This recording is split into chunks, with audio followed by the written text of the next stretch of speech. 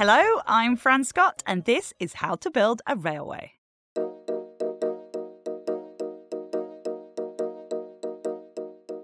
Industries are always looking towards new innovations to help them work smarter, safer, and more efficiently. And nowhere has this been more apparent than within the manufacturing sector. Ever since Henry Ford introduced the world to production lines, they've been continuously adapted as innovative new technology is integrated to improve efficiency and reduce waste. However, when it comes to constructing a house, a hospital, or even a railway, that process does not take place in a fixed factory. No two building sites are ever the same. And so, understandably, comparable improvements have been slower to implement within the construction industry. But things are changing. And today we will dive into some of the ways HS2 is working to create collaborative innovation partnerships using new technology. This not only enables better and safer ways of working for its staff during construction and ensures the best possible experience for all passengers once the railway is operational, but it will also leave a lasting legacy for the construction and rail industries, one where efficiency is measured not just financially, but also environmentally. Where do great ideas come from?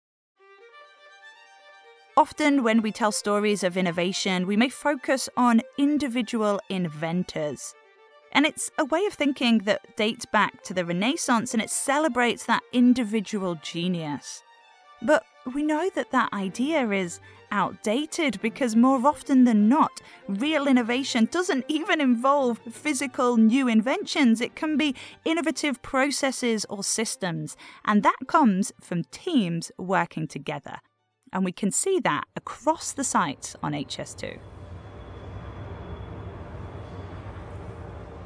One of HS2's project partners is implementing techniques that are developed in the manufacturing sector, techniques that at first glance might not seem that innovative. It's taking what might look on the surface like not a particularly groundbreaking or, highest level of innovation product, but delivering really impactful change by using it in a novel way. This is Charlotte Hills, Senior Innovation Manager at HS2. On this project, she has worked with project partner BBV as they transfer efficiency processes from the manufacturing sector and look at ways to implement them on construction sites. In particular, the project has drawn on the lean approach, which is an approach widely used in manufacturing to deliver a product in the best way possible, and one that comes with a whole series of tried and trusted principles and techniques. In this particular project, she was implementing lean techniques on earth-moving operations. So it's part of a lean productivity strategy that BBV were developing, and it basically was the use of synced cameras that you would deploy on a particular area on site that are sort of time-stamped and to the millisecond kind of thing, so that you knew that all those cameras were capturing shots at exactly the same point in time. And it allowed them to basically do time and motion studies of, as an example, earthworks. So they would be able to watch on several cameras, so seeing all the different angles of movement of earthworks around the site, and then watch that footage back collaboratively with the team actually undertaking those earthwork movements, and with the lean and sort of continuous improvement productivity manager to identify where there were opportunities to improve the productivity and the efficiency of that process. Lean relies on conducting Kaizen, which is continuous change, interventions and improvements. And in these sessions, a lean manager organises a group of staff members to analyse the process they work on and improve their productivity. Done well, it is a collaborative process where everyone shares ideas and develops the better processes together. But for staff who are not familiar with this process, it can be daunting. the difficulties that they had with that project at the start were people starting to worry that they were being watched. Are people being judged? Are they going to be told off for not doing things properly? But the way it was deployed was taking that technology and actually really working collaboratively with the team that were doing the work, so that it became a bit like watching the match back afterwards with the team to look at how can we improve it, how can we do it better, and really identifying where those opportunities were. The lead manager on this project working with HS2 was Simon Thorne of BBV. Thorne is now head of innovation and transformation for the joint venture, and he has a good metaphor for the process, as Howard Mitchell, HS2's head of innovation, explains. It's more akin to a sports team being able to watch their performance and then adapt, or somebody seeing their golf swing back. It's much easier to take on feedback and change your behaviours when you can see them in real time. On this demonstration project, HS2 and its partners had estimated annual savings of £7 million. That's £500,000 saved every month just on earth movements on one site, just by monitoring how a team works together and helping them to spot better ways of working. And that £7 million is just the start. The calculations that we took were taking a very conservative estimate, but he predicted that they would easily improve the way that they were moving earthworks by at least 10%. The figures that we've got, as Howard says, are based on the implementation that we know about, but they are now deploying it across the whole contract. So the potential is much greater than that. Ed McCann is a former president of the Institution of Civil Engineers, or ICE. He and his organisation has worked closely with HS2 as it develops its innovation strategy. The ICE basically does three things. It qualifies members, so it effectively establishes that people are professionally competent to do their job. HS2 and its supply chain is an employer of a lot of those people, so there's an interest there. The ICE plays a key role in sort of the collection, generation, dissemination of best practice in the world of infrastructure and so on. And so again, strong connections into the major clients and delivery organisations, literally going back over a century, really. So talking about, well, what's the right way to do things? How do we capture best practice? How do we disseminate best practice? And the third thing the ICE does is it has a key role to play in, if you like, the policy space and trying to make sure that the right infrastructure is done in the right way, not just in the UK, but internationally. And clearly HS2 is a major, very significant program nationally and internationally. And so it fits within a political and policy debate about what the nation should be doing and so on. So the ICE's in all of those different areas, it intersects with major delivery programs like HS2. Ed's role within the ICE has allowed him to see the challenges that the construction and engineering sectors face as they try to foster innovation. It's a project-based industry on the whole. That creates an immediate challenge to how do I get scale benefits and how do I get scale market. If I literally am selling my idea at a project delivery level into 10,000, £1 million projects or something, that's hugely problematic. I haven't got 2 or 3 people that I can go to, get that sale done, get that line to market done. It's very fragmented and it's focused on projects. And a lot of the benefits are at the project level. So if you go and see a major constructor and say, here's my innovation, they say, well, I'm sorry, I'm a corporate hack. The work is done by the project teams. Go and speak to them. And they'll sit there and say, well, I'm doing this project. It's lasting 6 months. When will you be ready for me? I say, well, sorry, we need a year to implement this in or prove it and get it going.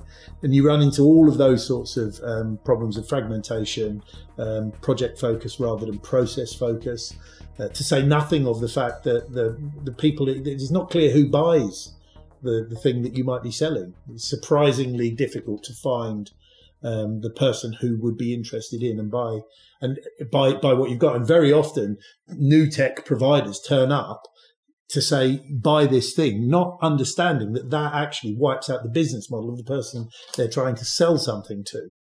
And so a lot of the productivity enhancing technologies are absolutely business model disruptive. And don't be surprised when people are sitting there saying, well, I'm not sure I really want to buy something that means that we won't have work in a year's time. So it's a complex environment. The role of the client, the big buyer of the ultimate service, is really critical in this then, because of the sort of fragmented nature of what lies beneath. It's the challenge for clients like HS2 to master that complexity. Innovation may be the key to any business's growth or any project's success, but it's not enough to just come up with ideas.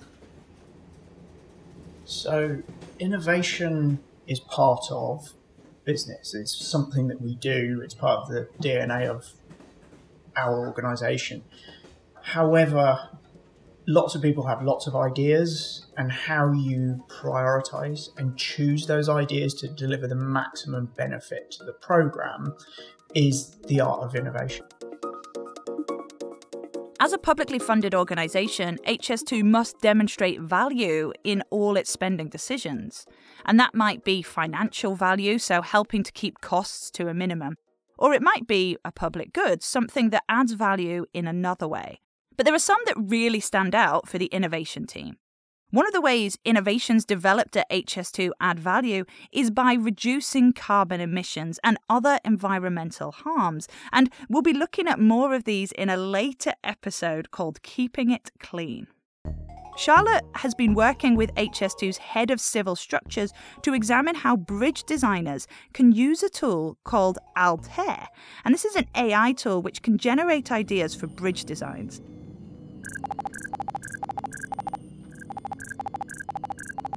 It considers thousands of permutations of design according to parameters like the volume of steel or concrete needed. And in an hour, it can produce a mass of new ideas, which would normally take days or weeks to develop. A design iteration that normally would have taken 2 weeks for bridge designers, it can be done using AI technology in under an hour, and it just puts all different parameters in. So you can look at, whereas before bridge designers wouldn't have had time to think, well, what if we just had 3 spans? You just think, well, we don't have time to look at the sort of outlier design options. You just go for the things that you know are going to work. And this is allowing them to look at really different solutions using different sets of parameters. It's allowing us to challenge the designs that the designers come up with. So with the tool, you can actually say, okay, what is the most optimal outcome given all the engineering sort of, rules of play? And we want to optimize it for carbon, or we want to optimize it for the least amount of steel that we would use, or whatever. And you can just play with all these different parameters to see what the options are, but in vastly faster time than can be done manually.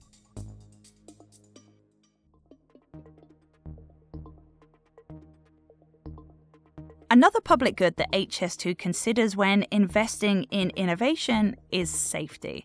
And we'll be looking at ways that the railway is helping to keep its workers and everyone coming into contact with the railway healthy and safe in a later episode. But one way that workers are being kept safe on site is by making use of an off-the-shelf headset known as HoloLens. Howard explains how the surprising use of virtual and augmented reality can be implemented to improve safety. The construction environment still continues to be quite a dangerous space because you are moving a lot of very heavy and large items around in the same space as human beings, and it becomes obviously a risk. Innovation has certainly provided a huge opportunity for us to better manage the construction environment and certainly keep people safe. So in terms of preventing risks and almost role-playing how a series of events has to happen prior to people being put in harm's way in a realistic environment. We're starting to use augmented and virtual reality spaces for our engineers to work through high-risk activities with large movements, cranes, beam installations and groundworks, for example, prior to them actually stepping out onto the site.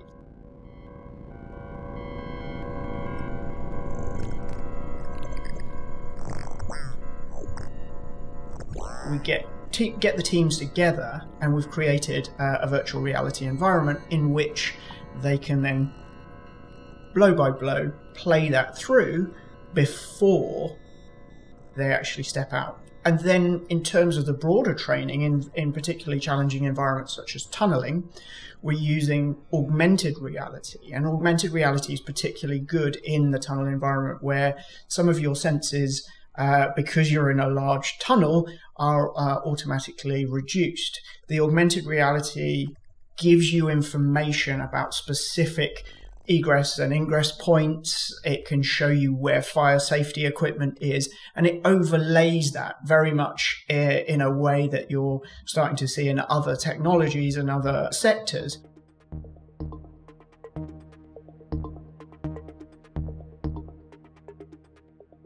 The key is to focus not on who has a good idea, but on the challenges that need good ideas.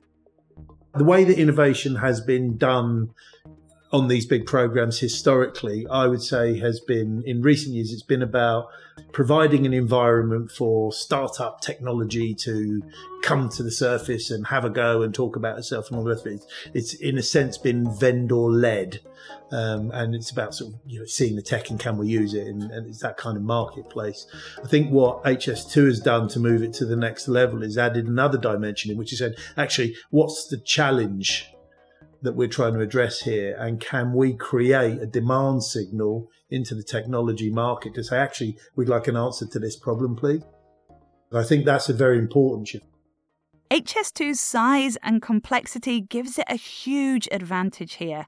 It can identify challenges. It can find good ideas that may overcome these challenges. It can try those ideas out on a small scale and then roll them out once they have been proven. It can see the innovation process to completion in a way that smaller, shorter projects just can't. We are client-led and delivery-focused. We set the agenda, but we also focus very much on it becoming business as usual. So we follow that innovation journey from a great idea all the way through to it becoming used on a daily basis on site. The HS2 program is quite unique in that it has that opportunity to do that, in comparison to other organisations that are either smaller, they don't have the scale of HS2, or shorter, meaning that they may not have the longevity to see it to completion. As HS2 works to foster ideas that solve multiple challenges, it can then refine its innovation strategy. This is, I'm going to say, rigorous, sometimes probably ruthless about making sure that the innovation, once it's had a chance to see what it is, before it gets serious investment, it gets properly scrutinised. And then there's a lot of effort here into getting it delivered in practice and delivered at scale, which again is something that's really challenging. Sometimes it's easy, you can get it working in a bench run, but getting it from there into complex commercial and corporate environments on real life projects going like the clappers at scale, that's a huge challenge, and I think something that I think HS2 have had a really, really good go at and have had a lot of success around. So, does innovation spring from the minds of individual creators? Or should we actually look for the roots of innovation more widely across a whole organisation? It's the difference between an idea, which you might well have sitting in a darkened room, and impact. And you get impact through these sort of innovation processes, which require the range of skills beyond ideation. It's about how do I land at it, and frankly, in programs like this, the idea is the smallest part of it. is that actually getting an idea from the thought bubble into action on really complex, very serious, often life critical processes and operations is a major challenge. Whatever you come up with has to be bought by organisations at scale. It has to be robust, and those are the elements that require someone who's more of a custodian of an idea than the originator of the idea. The hard yards on getting value out of ideas is in that process. HS2's nature as a publicly funded organisation drives real attention to detail. Heather Donald is HS2's Senior Innovation Manager. We're commercially focused, so we look for a return on investment, either in terms of cost or carbon, for any of our innovation projects, and that's really key to us being successful. We drive this highly collaborative approach. So in return for the funding that we've given them, they have a very clear business case and return on investment. But also we structure the team that delivers that innovation. So it's not just the idea provider, it's often we then bring an academic institution to the table as part of the project, as well as small businesses and also other people from within the program. We don't put contracts with those small businesses. We work with them to win that work from our supply chain. So you've got blue chip tier 1 construction companies who like the diligence that HS2 provides in those businesses, and subsequently they win contracts. They win the work on their own merit in a standard procurement process, but the fact that they understand that procurement process a lot better, and they also understand the market and they've spoken to their clients through our program, means that they're much better at selling, and so therefore they do win new work.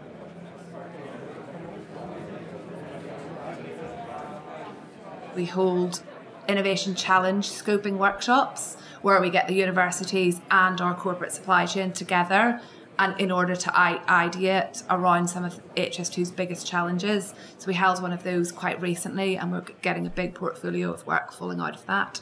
It's about getting people in a room, talking about ideas, and then being able to make good matches in terms of where we can specialise in the work. They are quite structured because you do need to go through a kind of robust creative thinking process in order to get actually to the correct innovation challenges. So we get everyone together and we talk and we walk them through an innovation ideation, it's called. By bringing different teams together, Heather and HS2 can drive innovations that focused first on passengers, not on what engineers or startups are most excited about. Like the lean construction Charlotte described, it does use technology. This uses LiDAR, which is a bit like radar but using lasers instead, and it's something that's used in autonomous vehicles. And it's not using that innovation in itself, but it's using that innovation as a driver of innovative processes.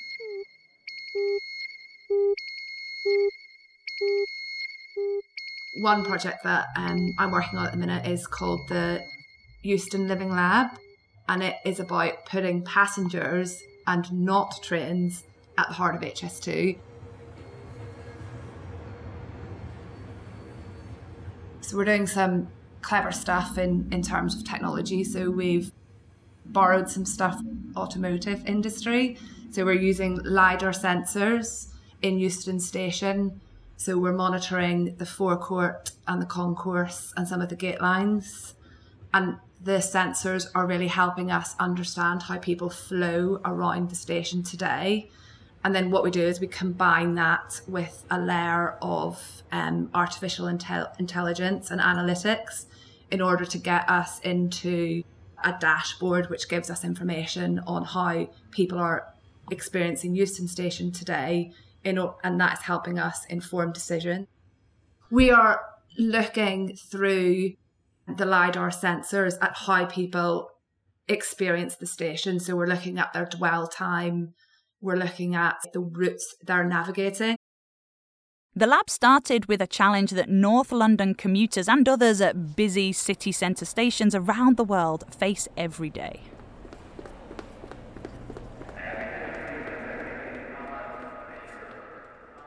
Where are the points in the station where we're getting congestion? Where are the points of the station that are underutilised?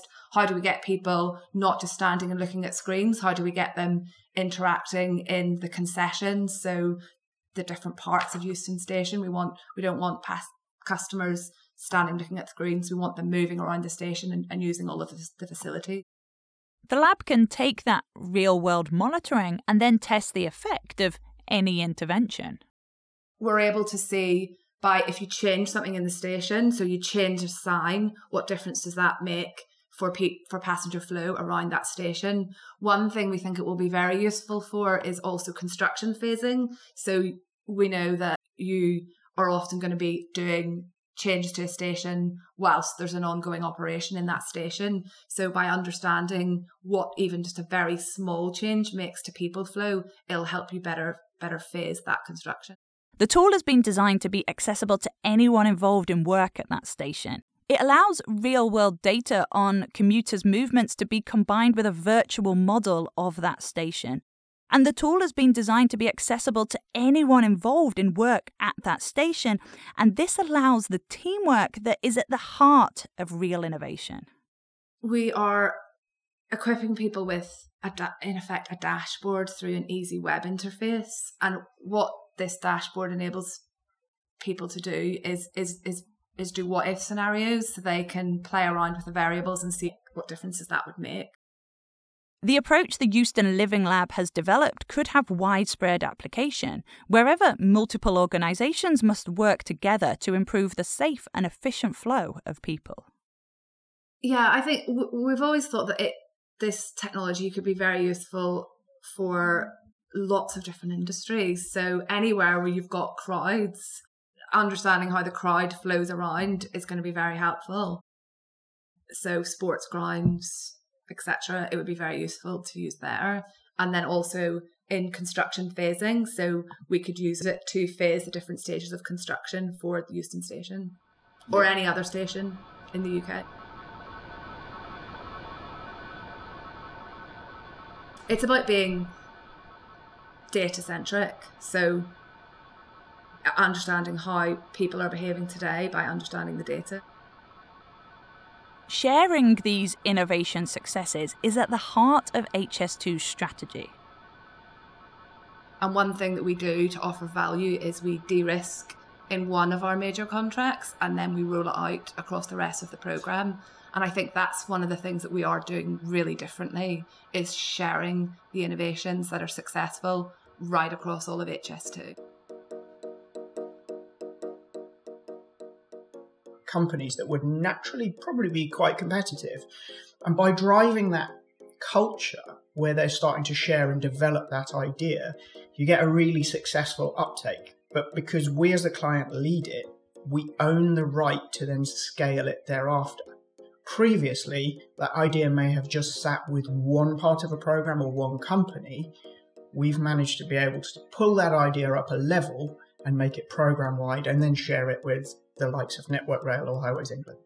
We're open about the return that we're generating for the UK. So we think it's really important to show that innovation is saving us money. You know, innovation is great at helping us solve some of the difficult challenges that we have, and yes, it gives us a return. So I think it's really important that we make those numbers and the business case available to others so they can also see what it would look like for them.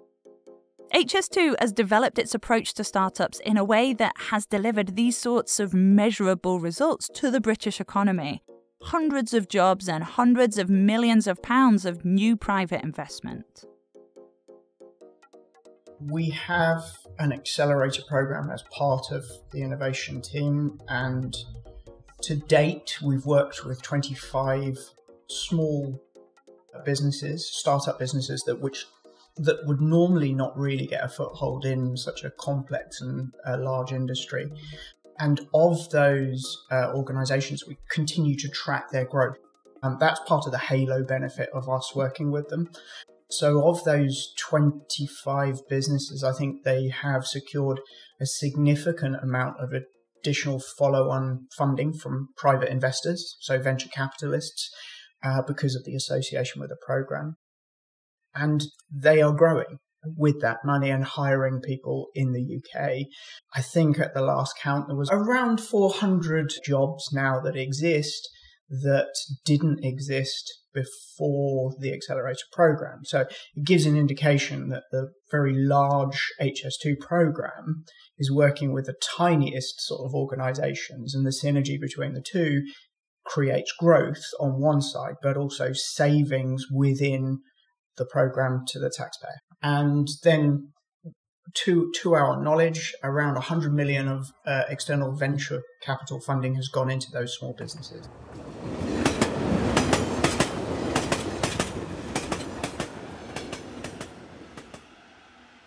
The breadth of the HS2 project and its commitment to seeing innovations through has also allowed it to both build connections between universities and connect universities with the private sector.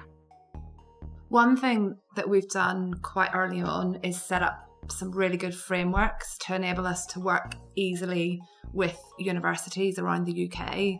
So on the rail innovation side, we work through UKRIN to work with the universities, including the University of Birmingham. And on the construction side, through a framework called UCRIC, that enables us to work with universities right across the UK. So we're working with Heriot Watt University in Edinburgh, we're working with the University of Southampton, working with the University of Leeds. We're really spreading that knowledge right around the UK because we want universities, no matter where they're based in the country, to be able to work with us. One of the problems that you have with working with different universities is getting work set up and started quickly, whereas these frameworks enable us to access, I think it's about 25 different universities right around the UK because we're all signatories to the framework. So it enables us to set up feasibility studies with universities within a matter of weeks. So it really is helping us accelerate innovation coming from the universities onto HS2. For Ed McCann, the process itself is its own significant innovation, and it's one that other major projects can now build on. Possibly for the first time, HS2 has come to place innovation as an important tool within an overall productivity improvement frame. So if the aim is to be more effective in your projects, it's to be more efficient in your projects, well, how do we do that? And in HS2, you've got the kind of dissemination of best practice idea, which is, oh, someone's doing it already over there. That's a great idea. How do we make sure everyone does it like that? Which is about best practice. It's not an innovation process. It's about deploying best practice well. But then you've got this other stream of activity, which is the innovation process, which recognizes that it hasn't been done in this context before.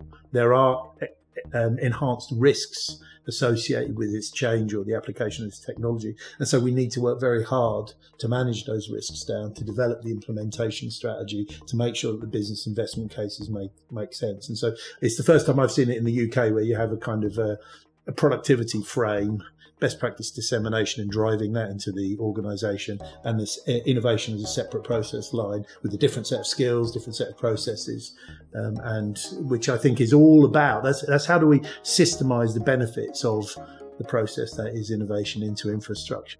And it feels like something that on the back of HS2 is feeding into how the infrastructure sector understands the role of innovation as part of an overall productivity improvement approach.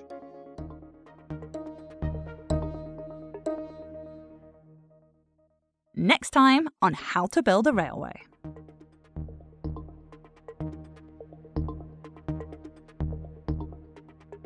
High-performance tunnels define how people and things move around. There is huge demand to build subterranean infrastructure faster.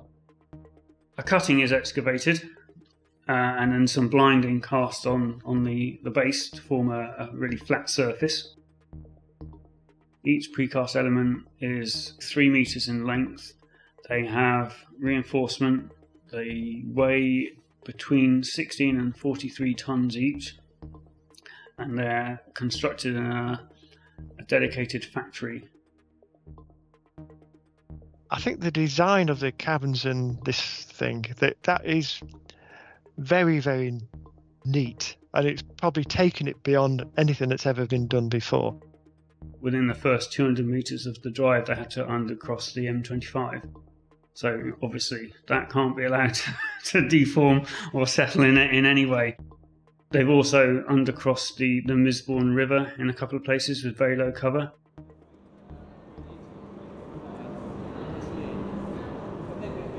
What I'm most impressed over is the people, that all the skilled people we are gathered around the world, to be able to execute a project like this. We're between 4,000 and 5,000 people employed, if you include the supply chain. And overall the project is employing 29,000 people.